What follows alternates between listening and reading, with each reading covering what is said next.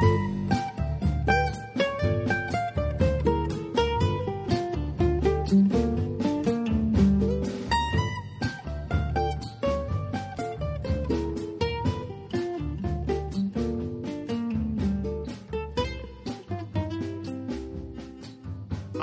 I'm Matt Richter, and I'm here with Tyagi, and welcome to the fifth, I think, are we on 5? No, 4. I think so. 4 or 5. Wow, we've already lost count.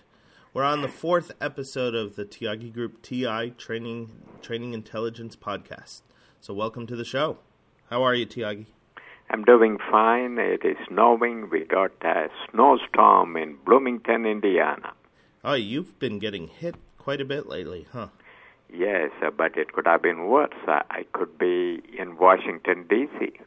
Yeah, I think they got close to 3 feet. So today we thought we'd do something kind of special. And Must be Valentine's Day. This is our Valentine's episode. It's kind of scary that it's you and I talking then. We thought we'd do something special based on several emails we've gotten asking about your background, who you are. A lot of people have gone on the website and read your short essays called When I Was Raja's Age. And so we thought we would spend some time talking about your background, who you are, how you grew up, how you became a trainer, what your experiential approaches, where they came from, and so forth. Does that sound all right? That sounds good, but I come from a culture which frowns upon a self-disclosure statement. But I will pretend to be a U.S. American and pour out all my innermost thoughts. Well, just think of this as like Oprah, Dr. Phil. Okay, good. So, or we can just end the show now. So why don't we, given that, let's start from a professional standpoint. When and how did you decide to become a trainer? I guess I was about 7 years old, Matt. I came from a family of teachers and trainers. My mother was one of the few mathematics teachers in those days, and my father was a headmaster of a high school and a school I went to. So on my 7th birthday, my father took me aside and he said, I want to give you a very important piece of advice. Whatever you do, never, ever become a teacher or a trainer. Promise me. And I said, yes, I will never, ever become a teacher or a trainer. And within 30 seconds, I decided that is the profession I wanted to pursue in my life. Now, when you were 7 years old, did you have any idea what a trainer was? No, but we had, in the language I spoke in Tamil, we have just a single word for educator, teacher, trainer, facilitator, instructor, and all of those additional words.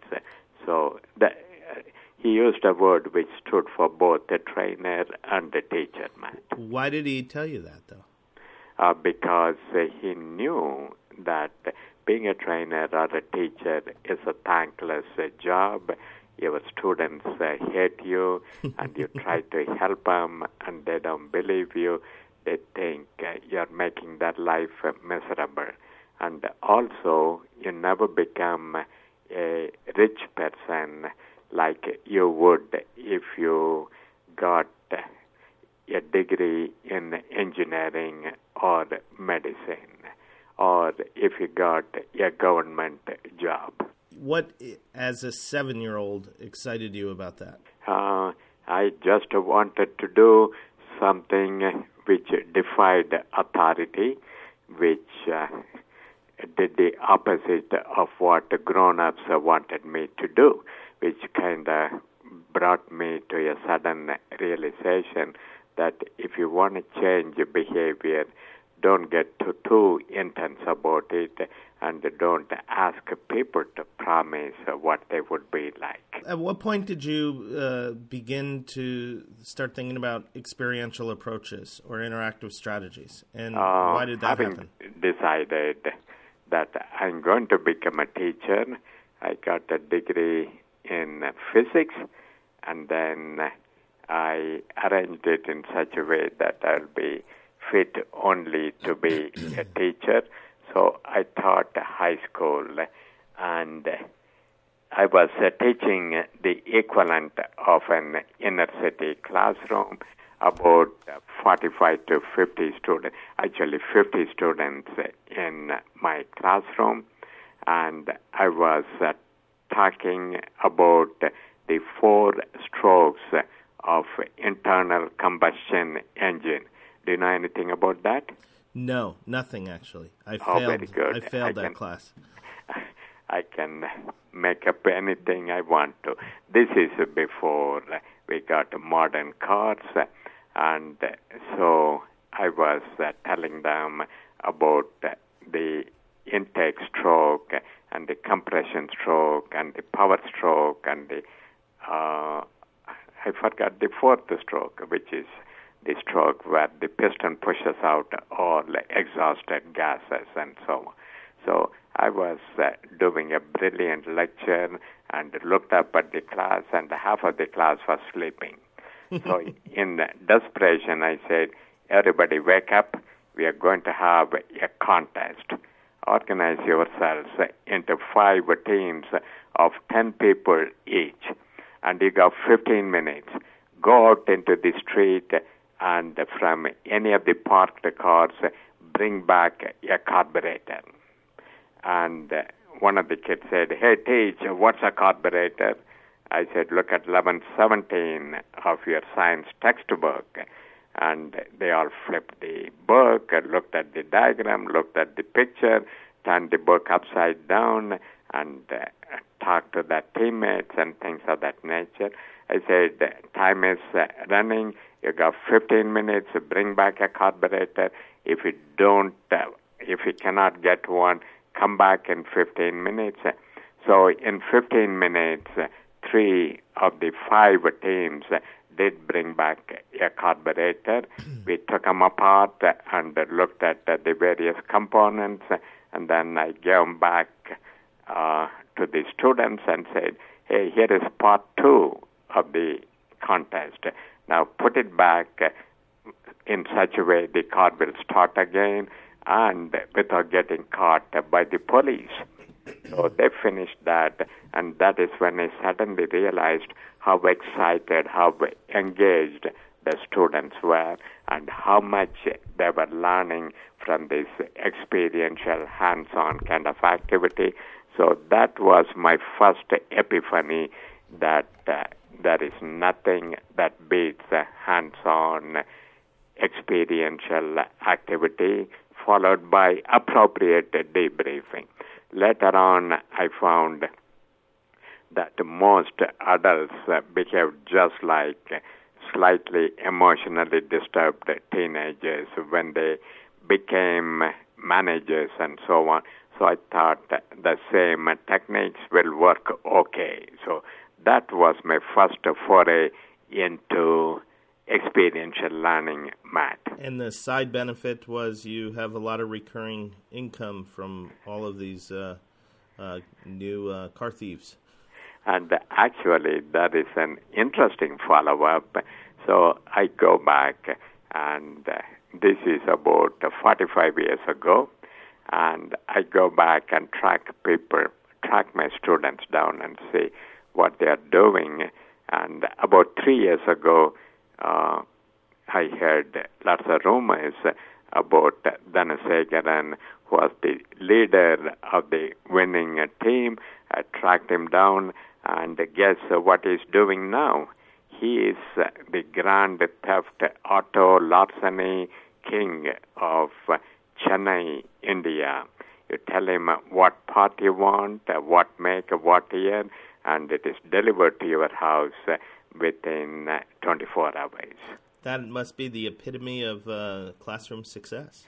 talk of a level 4 evaluation. What more can a person ask? I had a long conversation about the ethics and so on. He said, chill, teach. I'm not doing anything bad. I'm just robbing from fat cat rich people and spreading the wealth around. He was a true socialist.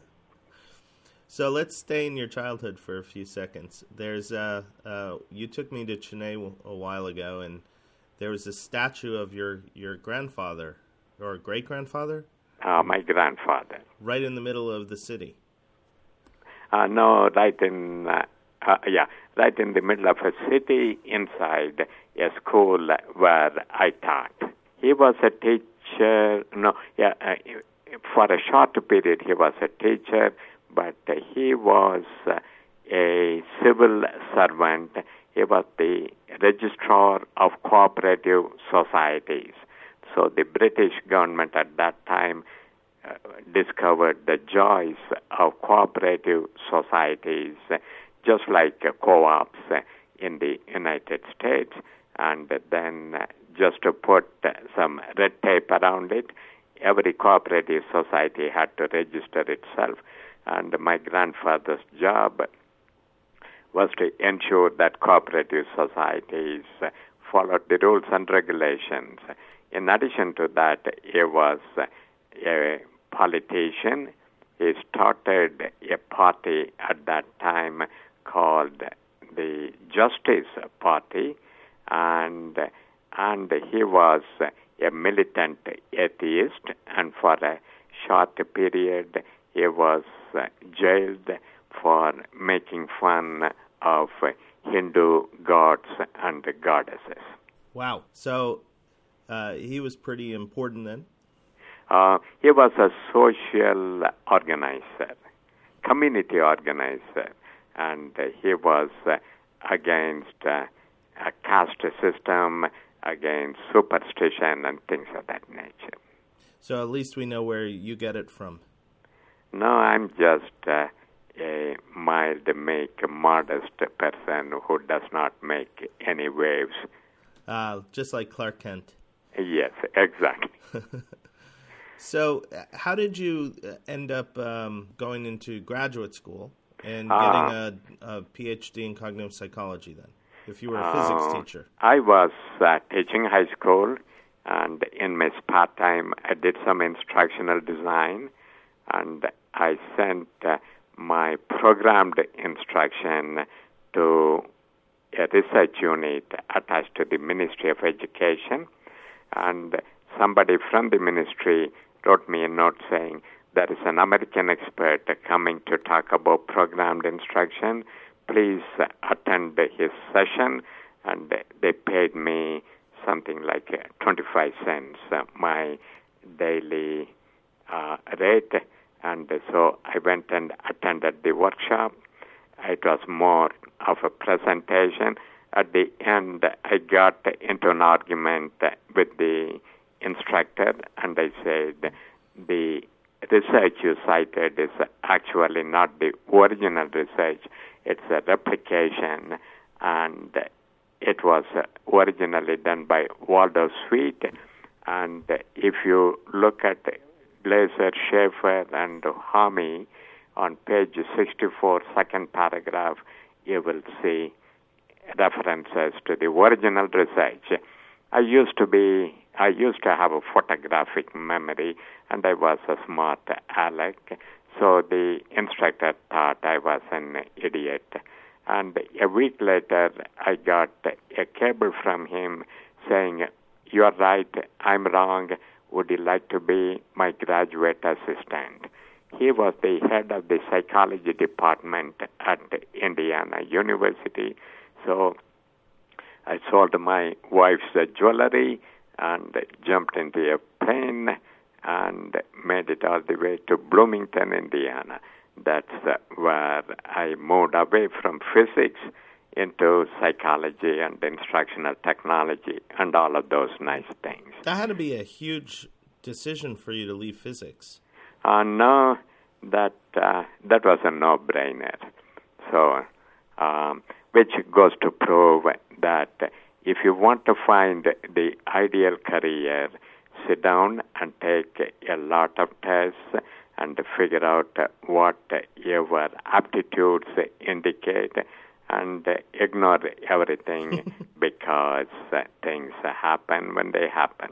Not that I'm getting fatalistic, but be flexible. You and Lucy and Raja landed in New York, and there's an interesting cab story. Yes. Okay. So before we fly to New York, I was told by the Swiss Air ticket agent who said, hey, you guys are going to land in JFK. Your connecting flight is from LaGuardia. Whatever you do, don't take a taxi from JFK to LaGuardia. And this was repeated by the cabin crew also. Don't take a taxi was the mantra they used. So we get down, pull our luggage into the curbside, and the taxi stops in front of us, and the guy loads his trunk with our luggage. I said, no, we are going to take a bus. He said, look at the baby. She's too tired. Have a seat. We will take you to LaGuardia.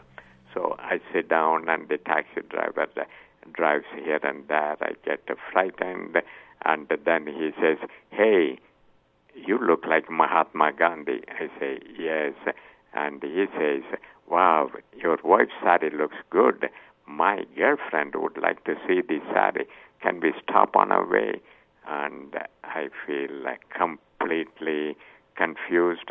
So we stop on our way, and somebody comes down, looks at Lucy's sari and says, wow. And then we go to LaGuardia. He pulls out our luggage, and I say, how much?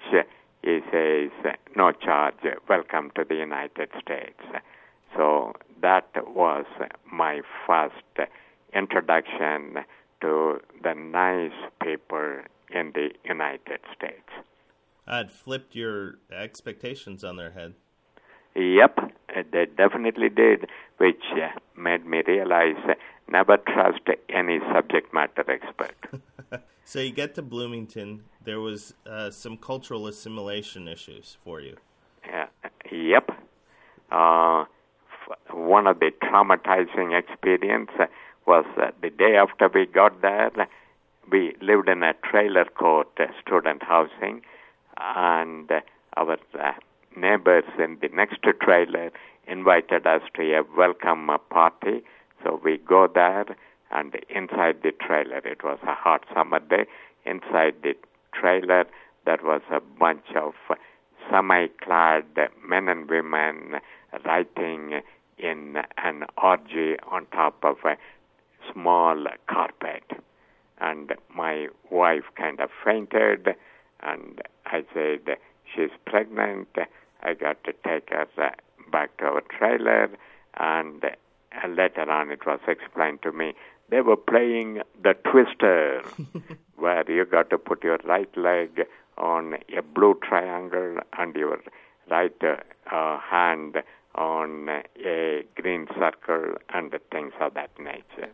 It was a cute game, but coming from a culture where men and women do not interact with each other, that was a great shock. So what I learned was there are different strokes for different folks. Have you ever played Twister since? No, I'm still shy, inhibited, and all of those things. But I know the theory, and I have used it to make it an instructional game out of it, but without anybody having to touch more than one space at a time. You're in Bloomington, you're at the university, and you're studying psychology now.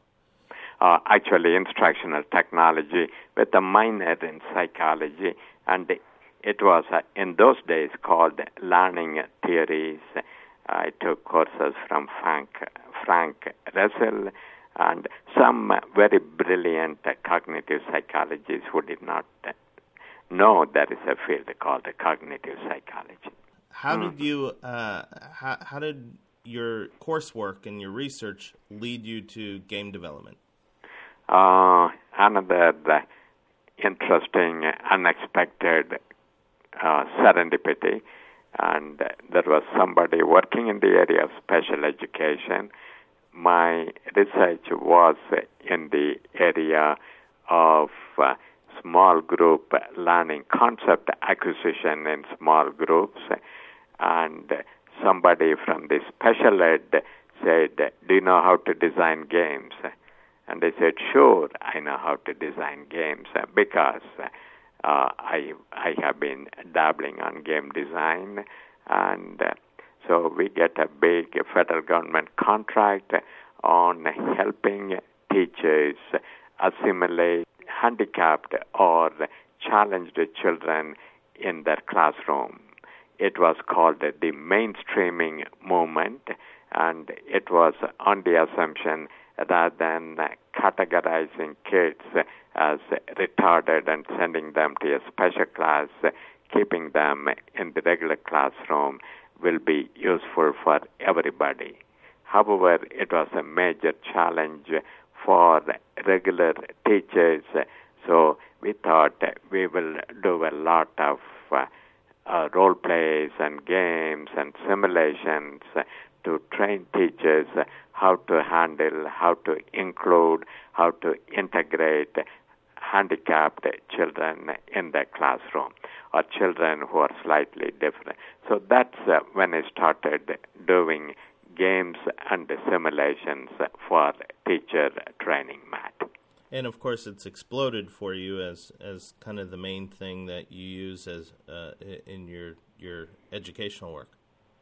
Yes, I was convinced, working with the handicapped children and working with teachers of handicapped children, working with very young people and very old people, that there is something universal about learning through experience, learning through activities.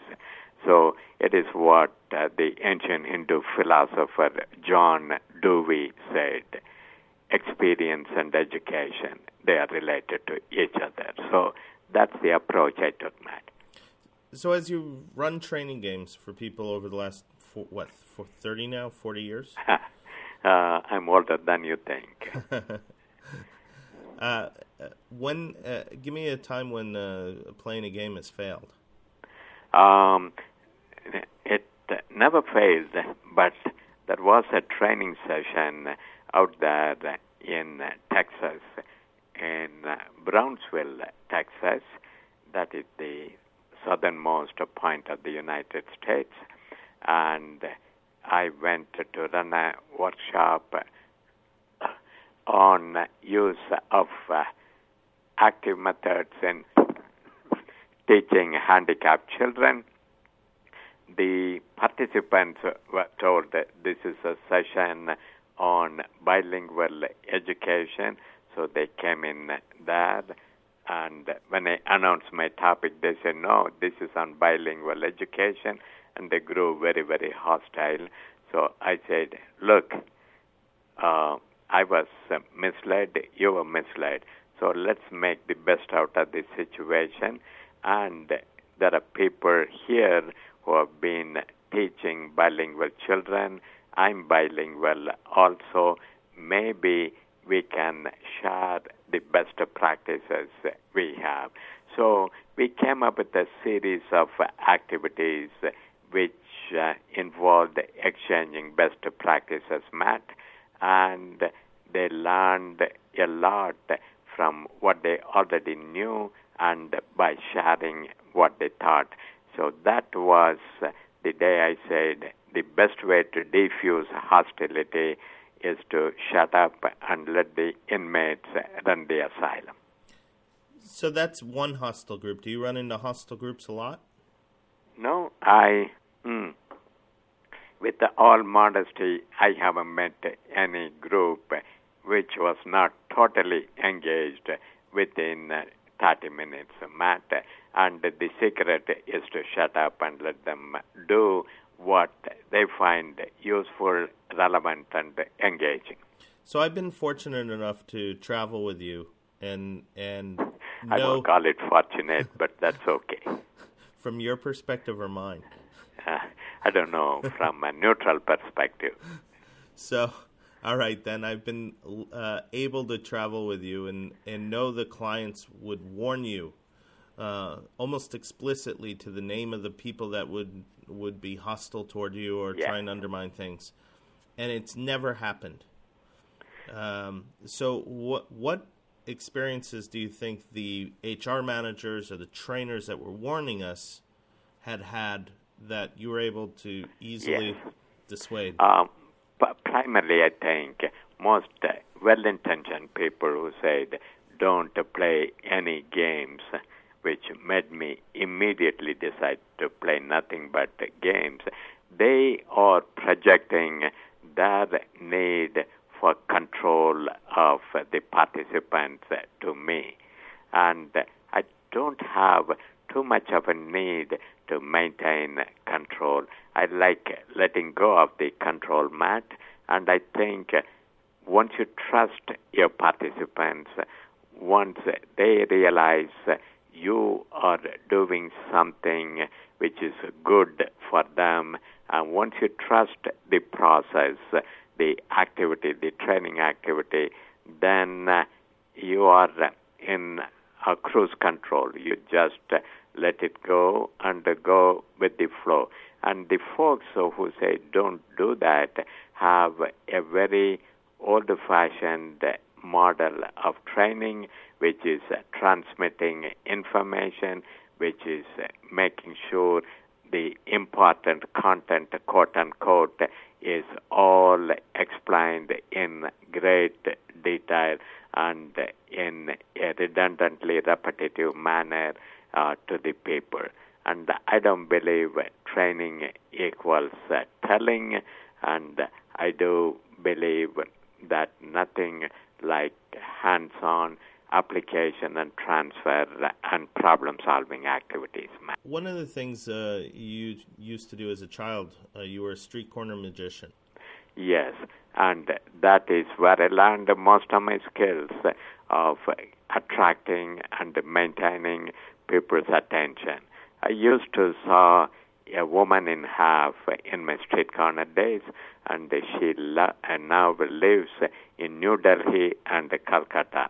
How much of the stage experience comes into play along with facilitating the games? Yes, and I think training involves training to me is a performance art. It's like being a ventriloquist or a magician or a comedian and so on. You got to attract and captivate and maintain your participants' attention, Matt. So that is one part of it. Training also involves the ability to think on your feet and maximally extracting learning outcomes from every random incident that happened. So if you get heckled by somebody, you say, wow, thank God, that's going to add excitement to what I'm doing, and go with the flow. So this is the attitude taken by improvisers, by magicians. Everything that happens is a gift, and your skill is in being able to maximize the positive outcomes from every mess that happens in your session. And speaking of messes, you went to Africa for what, a year or 2 years? Actually, 3 years. 3 years in the... Liberia, yep. You went to Liberia in the mid-'70s. Mm-hmm. And tell us what you were doing there, but also share with us some of the scary moments. Yep, I was changing primary education in Africa, sponsored by USAID. We were taking programmed teaching and programmed learning and truly revolutionizing what happened in elementary education. And approximately 1 year into our project, there was a military coup, and my counterpart in the Ministry of Education was decapitated, and a new group of people led by Sergeant Major Samuel K. Doe took over the government and replaced the corrupt, illegal, sleazy, dishonest cabinet with a new corrupt, dishonest, illegal, sleazy cabinet, and no longer were one group of people exploiting another group. It was a period when every group was exploiting every other group. We hung in there for a year or more, but there were more coups and counter-coups and more killing and things of that nature. So we had to leave the country, proving once for all that there are other factors in the total system that you were trying to bring about a change in education with total ignorance of what is happening in other areas is doomed to fail. And it was at that time that you wrote a game that you, to this day, is quite popular among people. Yep, we designed a game called Banga, named after the village where our compound was located. It was a card game, and it was created because we were under house arrest, and we had a lot of Liberian friends, and we played card games, and came up with a game which illustrates some intercultural communication principles. What is your overall grand philosophy when you're running a program? What training goal? What's your universal training goal? My universal training goal is very simple. In terms of process, take serious things lightly and light things seriously. My goal is very, very simple. Independent of whatever skill or knowledge I'm teaching math, my goal is to make sure my students surpass me. So let me give you an anecdote. One of my participants in one of the classes, one of the courses, came to me and wanted a job. I said, okay, you can have a job, but you keep any money you make. Every person is self-employed in my organization. He said, no, I want to give you all of the money so we can share equally. I thought, here is a kid who is trying to make sure I'm paying him.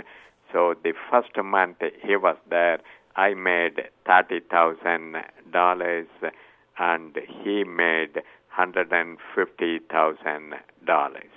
So, which goes to show that I have created a monster, and here is a participant in a workshop who very easily outperformed me, and that is because in addition to skills and knowledge, there are so many other factors, and my job is to show them what desirable goals are there, and let them figure out how to achieve that goal. Oh, it sounds like you should get rid of him. Yes. He actually grew up to be a successful person and became the president of my corporation. Ha. Well, thanks. And you still can't get rid of him. Yes. Do you have any last funny stories that you want to end on? I'm a serious kind of guy. But take it lightly. I think life is unpredictable, and thank God for that. So don't suffer from the delusion that using systematic approaches, you can keep everything under control. The joy of being alive is for you to realize it's all a game, and you got to play the game to the best of your ability with the cards that are dealt to you. Thank you, Tyagi. What do you think we should do for our next episode? How about let us do something serious like rapid instructional design. Cool. Excellent. And then I was thinking we could do magic on the subsequent episode. Yes, that sounds like a good idea, Matt. All right, everyone, you've heard it. The next 2 episodes will be rapid instructional design and magic. So tune in someday, sometime soon. Thanks, Tyagi. We'll talk to you soon. Keep warm. Thank you. Bye-bye.